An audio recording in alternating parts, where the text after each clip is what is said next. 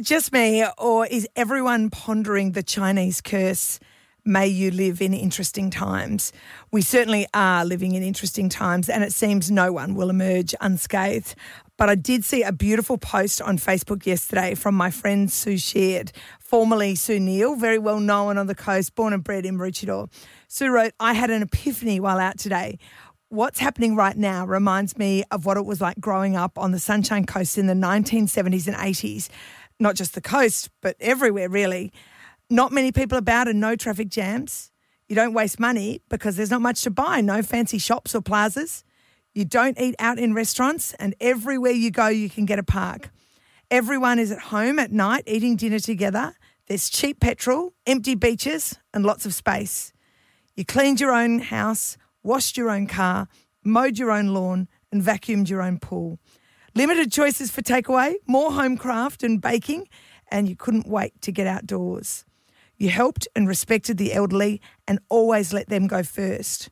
And you were lucky if you had a job. No cafes or coffee shops. You generally kept out of people's way and you were really careful with your spending. On holidays, you really missed school and you missed seeing your friends. You played board games and cards at home with the family. You didn't waste food and you were very grateful for any business that came your way. Pretty basic haircuts, home colours, and no such thing as manicures and pedicures. No one travelled overseas. You had a lot of time to read books, a lot more time for gardening and home maintenance.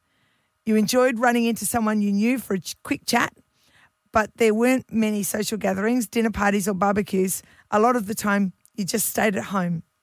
You waxed your own bikini-lined legs and armpits. There wasn't much sport on TV, and there was no fancy gyms or fitness centres, definitely no yoga or Pilates.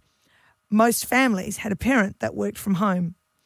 You saved money for a rainy day. You got excited if a parcel arrived in the post, and the most exciting thing to happen in a day would be your mum coming home from shopping with a treat. In 2020, we've added the internet, mobile phones, FaceTime, video games, Netflix and Uber Eats, but this does feel a little like back in the day. I love what Sue wrote. Now, we don't know how long this crisis will last, but it seems we are doing the right thing as a nation, and hopefully that means that we will see the light at the end of the tunnel.